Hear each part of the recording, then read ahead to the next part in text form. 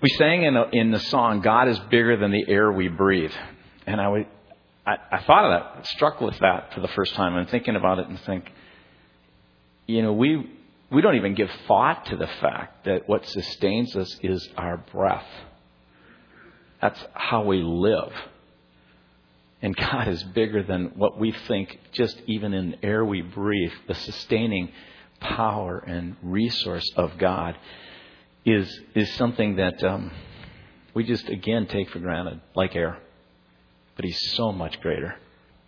So as we look at this series, and we're talking about Jesus still heals, and I've been talking about the fact that what struck me when I was going through my own quiet times and devotions was Matthew 8 and 9, and I was looking at all these healing accounts that followed this teaching. And then as I looked further into it and studied it, I found in chapter 4, verse 23, it talks about the characteristic of Jesus' ministry. And you go to chapter 9, verse 35, and you have almost the same statement. These bookends that talk about declaring the kingdom reality and then demonstrating that reality. And then in chapter 9, the very end of it, in chapter 10, He goes out and says, now do it. Do it. Live in the reality of my kingdom. I want to ask you a question. It could be the result of a unexpected announcement of illness or some other form of unexpected tragedy, or it could be a financial setback. It could be a relational breakup. It could be something that happened to your kids. What do you do when the storms come into your life and they begin to rage? What we're going to look at today is we looked at 3 healing accounts and then a call to follow, live and do that reality. And now Matthew sets out for another 3 miraculous accounts. This one, when a storm comes unexpectedly and Jesus steps up and heals this raging storm of wind and waves. And I want to ask you, how do you respond? How are you responding right now to some of the things that may be in your life, or someone who's come to you in their own sense of difficulty? Let's pray. Father, we come before you and we're asking that you would make us more aware of what it means to know you and to follow you. Help us, each one of us, to take that next step. Help us to lead other people in that next step, whether it's for the first time helping someone come into a relationship and an encounter with you, or whether it's many, many steps down the road. Or maybe there's someone who still steps away and they're just working through stuff and we're just walking with them. So God, wherever that is, we invite your Holy Spirit and presence to speak through these words in Jesus' name. Amen.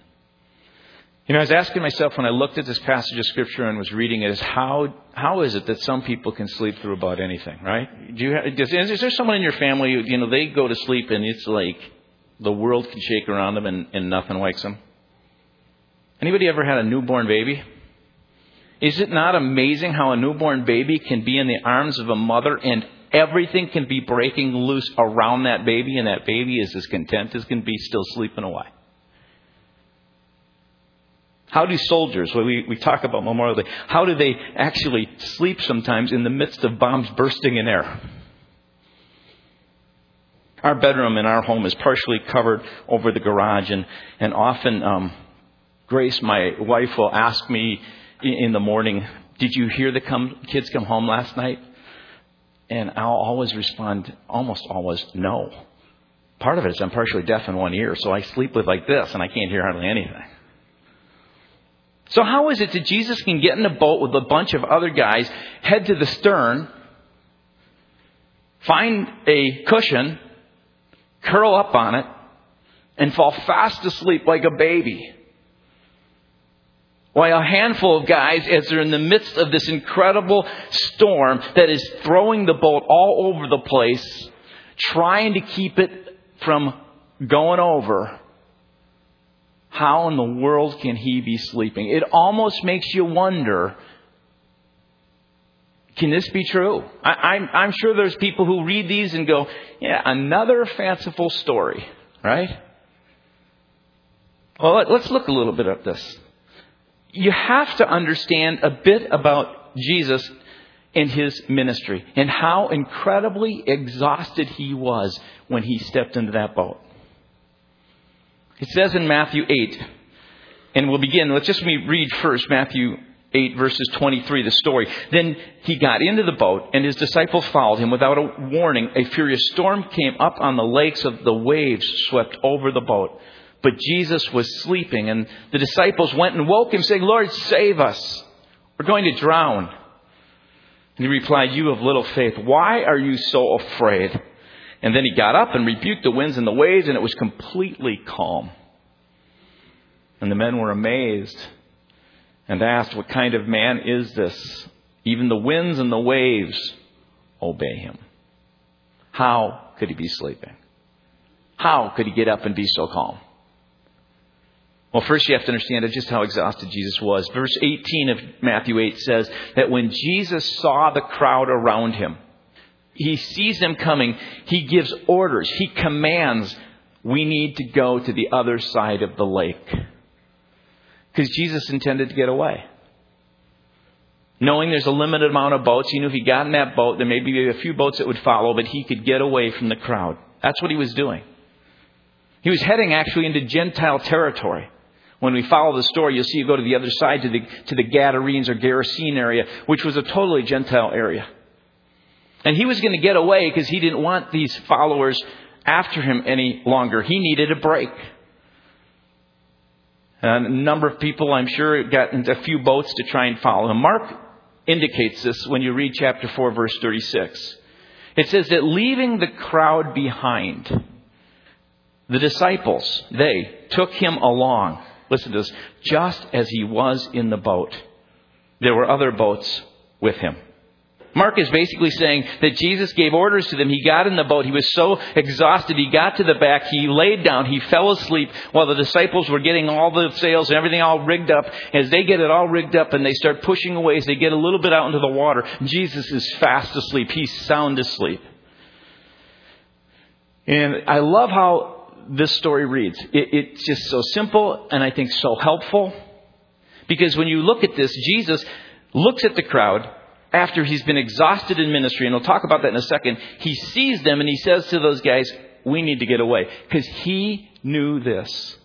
He needed to pay attention to his own body, his own physical, emotional, mental, and spiritual resources. Jesus, I think, looked at his dashboard, saw the indicator lights on it, and he saw each of those areas of his tanks on the low side. They were hitting the red margin. And you need to realize the very first thing I want us to look at when we talk about, again, this whole aspect of illness or your own life is the idea that you need to pay attention to your own body. There is a preventative measure when you look at Jesus and how he responds to this situation. And in our culture, I don't think we do that real well. I don't think, especially those who are baby boomers and older, we were not taught a lot about paying attention to our body. We were, I think, pushed to the limits often. I find myself doing that where I don't pay attention to my body. I like to run. And so about 2.5 months ago, it was that really nice weather. And so I decided I'm going to run outside rather than in the workout place that I go to. And as I'm running, I'm feeling about halfway through it, my knee getting sore. And I thought, not a big deal. I just kept running. I ran and it was a little bit sore that day. So the next day I go out to run. I'm 3 miles into it. I'm through the whole thing. It's sore. Now it's beginning to throb. Now you got to understand, I think some of you who maybe have played sports, remember you have this feel like you play through the pain, you ignore the symptoms, you just go on and you just push through it, right? Now, I pushed through it to about the 3.5 mile, and I pulled up and was walking, and my knee was throbbing, and I started hobbling along, and I haven't been able to run since. I don't know whether I would have prevented potentially now have to have orthoscopic surgery on my knee or not. But I do know this. I think a lot of us live that way, don't we? I think a lot of us don't pay attention well to our body. We push ourselves. And Jesus, if you read what he does, he had spent the day before teaching and healing. And this is just the day before. Especially in the book of Mark, you can see this. You see this path of his energy. And I believe there's probably a few days even before this that he was ministering one day after another. But if you just pay attention the day before, according to Mark, in his gospel, Jesus taught in the synagogue. In the synagogue, a guy begins to manifest a demonic spirit. He exercises and takes care of that demonic spirit. He goes home, probably intending to eat. He comes to Peter's home where his Peter's mother-in-law, is ill. He then takes time to heal Peter's mother-in-law. Now we're getting probably a little bit into the afternoon, late afternoon. He probably eats. He maybe gets a nap in if he's lucky. And then it says in Mark that the whole town is standing at his door, waiting, because sunset has occurred, Sabbath is over, and they're waiting to be ministered to. And then we're told that Jesus, after that whole evening of meeting and dealing and praying with people, I can tell you from ministry, when you're using your energy emotionally and you're mentally engaged and you're there with that person spiritually, how draining that is. Here is Jesus does that to that night. And then we read in Mark, he says, very early in the next morning, while it was still dark, Jesus got up, left the house, went off to a solitary place where he prayed. And Simon and his companions, they get up hours later than Jesus. They grab some eggs and bacon. No, probably not the bacon. That's my own little part. But anyway. And they went out to look for him. And when they found him, it says, they exclaimed, listen to this, everyone is looking for you. And so they take Jesus back, and Jesus comes back. And that's where you get this word in Matthew chapter 8. When it says that he looked at the crowd, he just said, we're going over to the other side. He had spent time before his Father. He had spent time alone enough to be able to pay attention to what he needed to do in ministry, as well as what he needed to do to take care of himself. And Matthew tells us that Jesus, when he was exhausted, paid attention to his body, because he knew that his body was God's temple where his Holy Spirit resided. And Jesus looks at the crowd. He gave orders. He didn't suggest. He didn't think it was a good idea. He didn't ask for a vote.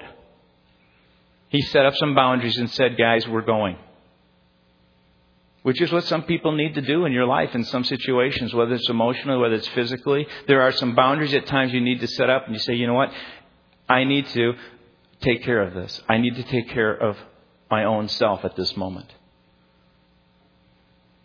So Jesus took care of his body, and he got in the boat. He was so exhausted, he fell asleep as they pulled away. He just slept through the storm. The Apostle Paul is quite adamant about our taking care of our bodies. In 1 Corinthians chapter 6, verse 19, he says, do you not know that your body is the temple of the Holy Spirit who is in you? If you have opened your heart and soft before God and said, I want you to be a part of my life, God. I recognize that my life, the way I've lived it, and I recognize my need of you. I recognize that I need you to forgive me for things that I have done against others that have hurt them and also offended you. If you've opened your heart and you've invited Jesus to come into your life to walk with you, and an incredible thing happens in your life. You are given the gift of the Holy Spirit. So now in your body actually resides the presence of God. So that Paul in 1 Corinthians, he says something to us. He says, listen, folks, this isn't just your own little physical body. It is the vehicle that houses the work of God in you.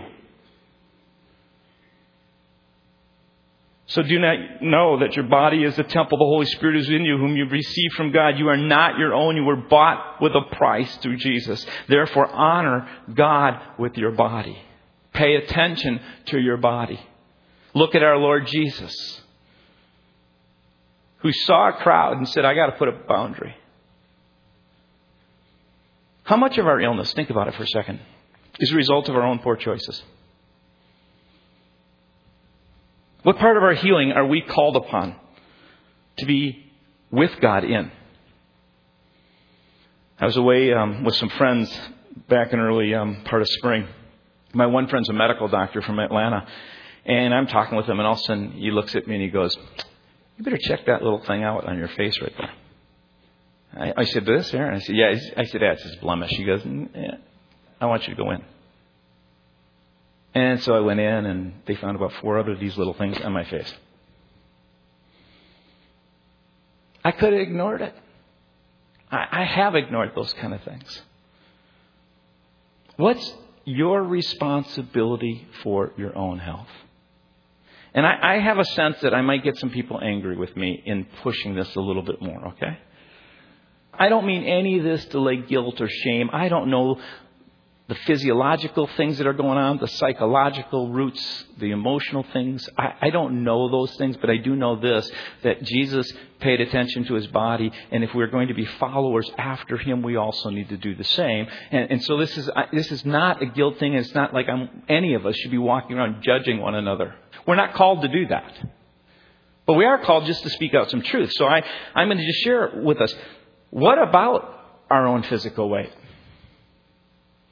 As followers of Jesus. What does it mean to follow Jesus with regard to what you eat? I honestly think I was watching a show the other day on TV, and they showed this group of people. It was back in the either late 50s, early 60s, and they were having a picnic. And as they're having the picnic, they got up, they took the picnic basket, and they left like the pop cans and the papers and everything on the thing. And I was like horrified. You know, because we've grown up now in this culture that you don't leave trash around like that, right? But I remember a day when it was in the 60s when you did do that. I honestly think sometime in the next few years we will probably see, and whether you like it or not, whether you have a judgment on it, we will probably see on menus things that are there, which you're already beginning to see, that it cause us to say we need to take care of our body.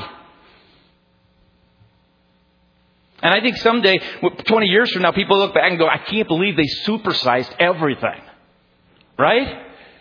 I think 20 years from now, some of you, your great-grandkids or your grandkids or whatever, are going to look back and they're going to see some of these things and they're going to go, I can't believe that you ate all that fried stuff.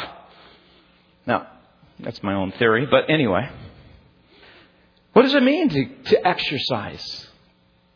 To place some boundaries around your life, to take this body that God has given you. And I know it says in God's Word for physical training is of value, but godliness is of greater value. That's a lot of times a cop-out because we go, see, I'm just godly, but who cares about my body? No. What does it mean to follow Jesus with regard to checking spots in your skin or lumps in your breast or colonoscopies or yearly physicals, on and on, people of God? What does that mean? What does it mean to treat your body as a temple it is? Putting on sunscreen.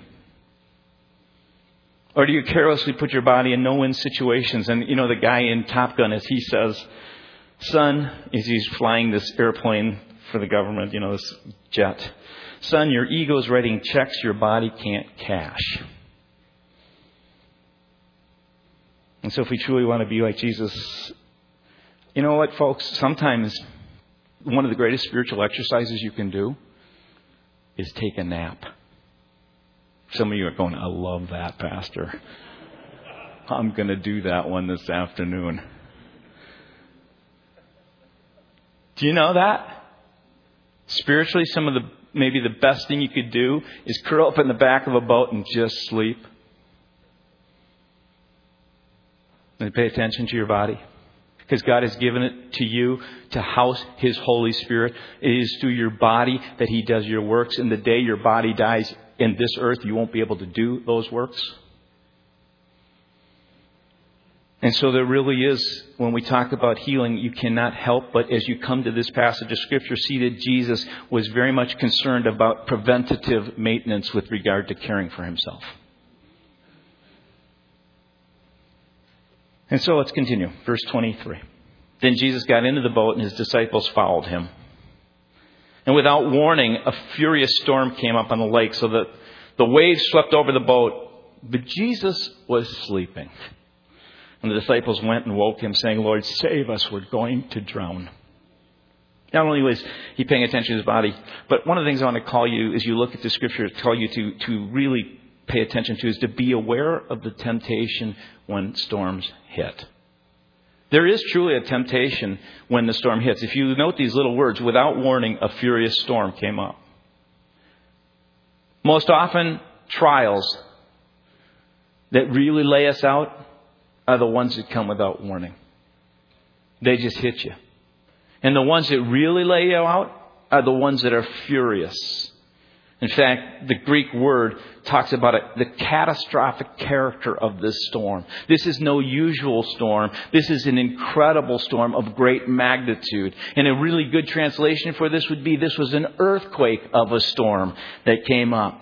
And here is Peter, who does all he can do. And you have to understand, a number of those disciples were fishermen, sailors. They knew this lake. They had fished on this lake. They were incredibly competent. In fact, many believe that Peter and Andrew and others owned a business or their own businesses together, and they were really some of the better fishermen in that area. And so they're in this boat, and they've had storms come up on this lake. They've had storms that have come up without a warning. But the ones that really lay a person out, as competent and gifted and resourceful as you may be, are the ones that come without any warning at all. They hit you so hard, they're like an earthquake, and what happens is they're beyond your competency. You don't have the resources. You don't have the resources whether it's financial. You don't have the resources whether it's mental. You don't have the resources even emotionally because you may be drained. They hit you with such force that you are doing all that you can to keep your life afloat. And you're like Peter, you're bailing and you're taking those things and you're looking at that water and you're throwing it out of the boat. And here's Peter, the really competent, good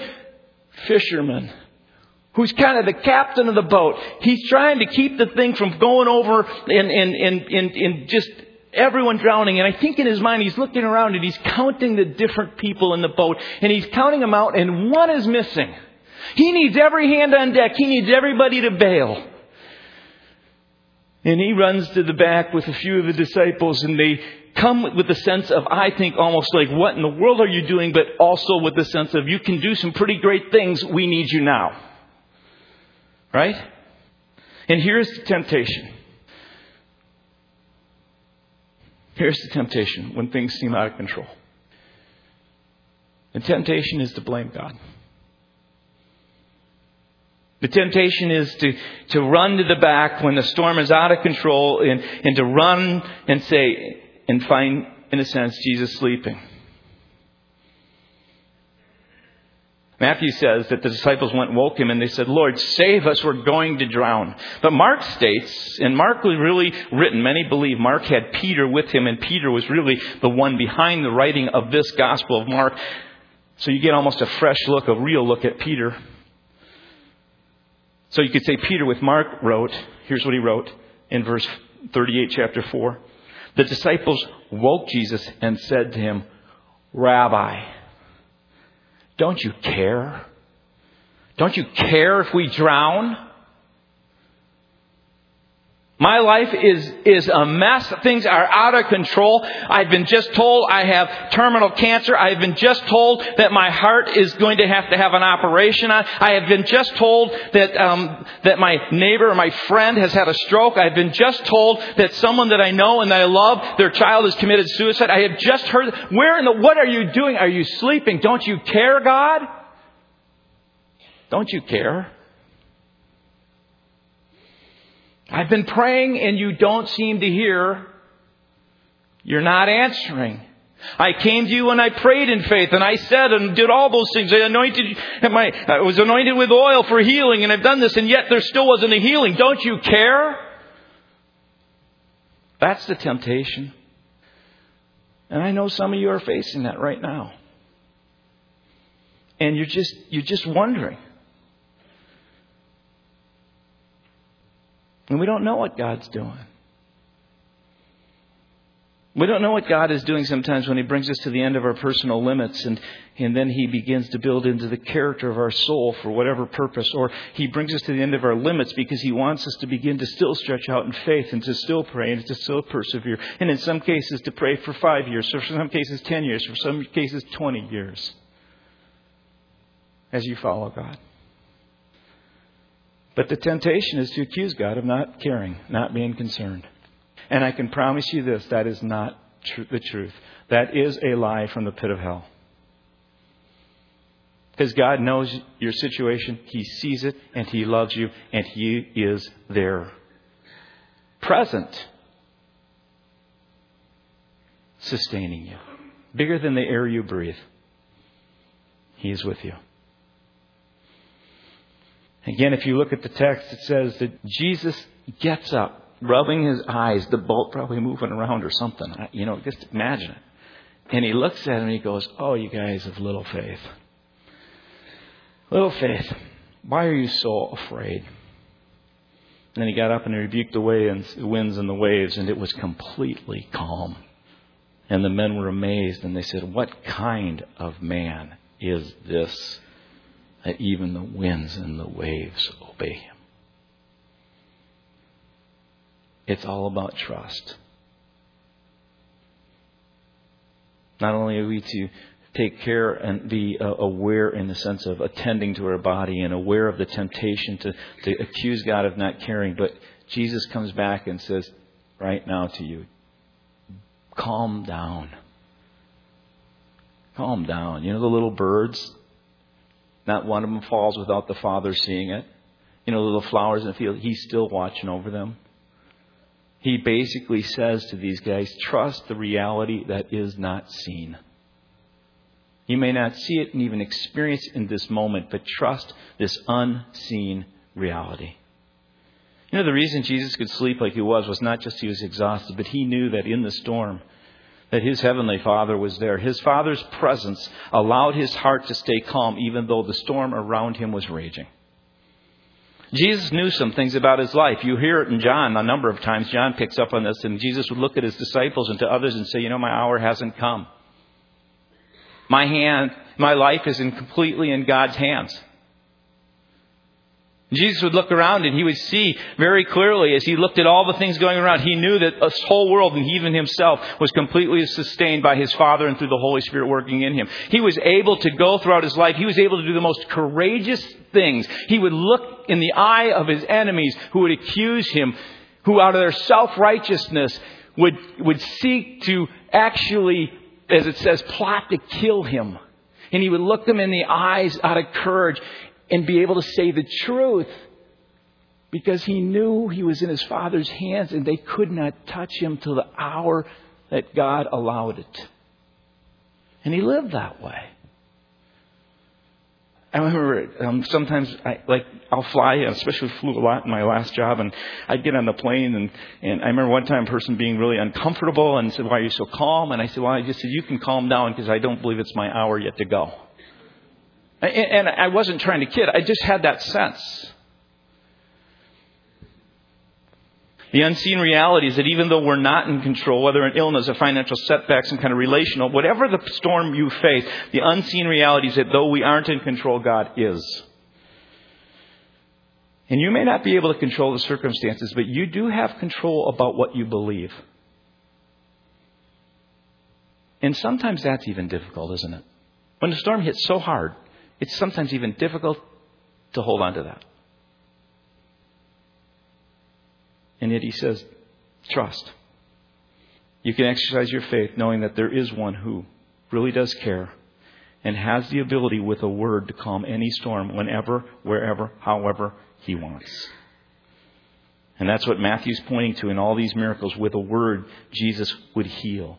And in this story in Mark, it says that Jesus stood up, He looked at the sky and He said, "Quiet." And it got calm. Now I want you just to read with me in closing these statements. I'm going to ask us to stand to do this. They're found in Psalms chapter 29. And it gives you an idea who this Jesus is who is involved in your life. And we're going to read these together because the people in Jesus' day, when He went to the Jews, those who had been into the synagogue, those who had been trained, they had strong training in the Old Testament. They knew these words. And that's why they would ask the question, who is this man? Let's read these together. The voice of the Lord is over the waters. The God of glory thunders. The Lord thunders over the mighty waters. The voice of the Lord is powerful. The voice of the Lord is majestic. The Lord sits enthroned over the flood. The Lord is enthroned as King forever. The next one. Psalm 29. The voice of the Lord is over the waters. The God of glory thunders. The Lord thunders over the mighty waters. The voice of the Lord is powerful. The voice of the Lord is majestic. The Lord sits enthroned over the flood, and the Lord is enthroned as King forever. Psalm 89. O Lord God Almighty, who is like you? You are mighty, O Lord, and your faithfulness surrounds you. You rule over the surging sea. When its waves mount up, you still them. And this verse is the one that I think has to come to mind. Others went out on the sea in ships. They were merchants on the mighty waters. They saw the works of the Lord, his wonderful deeds in the deep. For he spoke and stirred up a tempest that lifted high the waves. They mounted up to the heavens and went down to the depths. In their peril, their courage melted away. They reeled and staggered like drunken men. They were at their wits' end. And then they cried out to the Lord in their trouble. And he brought them out of their distress. He stilled the storm to a whisper. The waves of the sea were hushed. They were glad when it grew calm. And he guided them to their desired haven. Let's pray. Father, there are people right now who have been bailing like crazy. And you're here to say, call upon me. There are some, God, who have called upon you. And they are tempted to feel like you don't care. But God, we know you do. And Father, there are some who you're just waiting for them to call on you. And with a word, you will calm that. And the promises to each and every one of us, you will lead us exactly to that haven that you have prepared for us. We give you thanks in Jesus' name. Amen.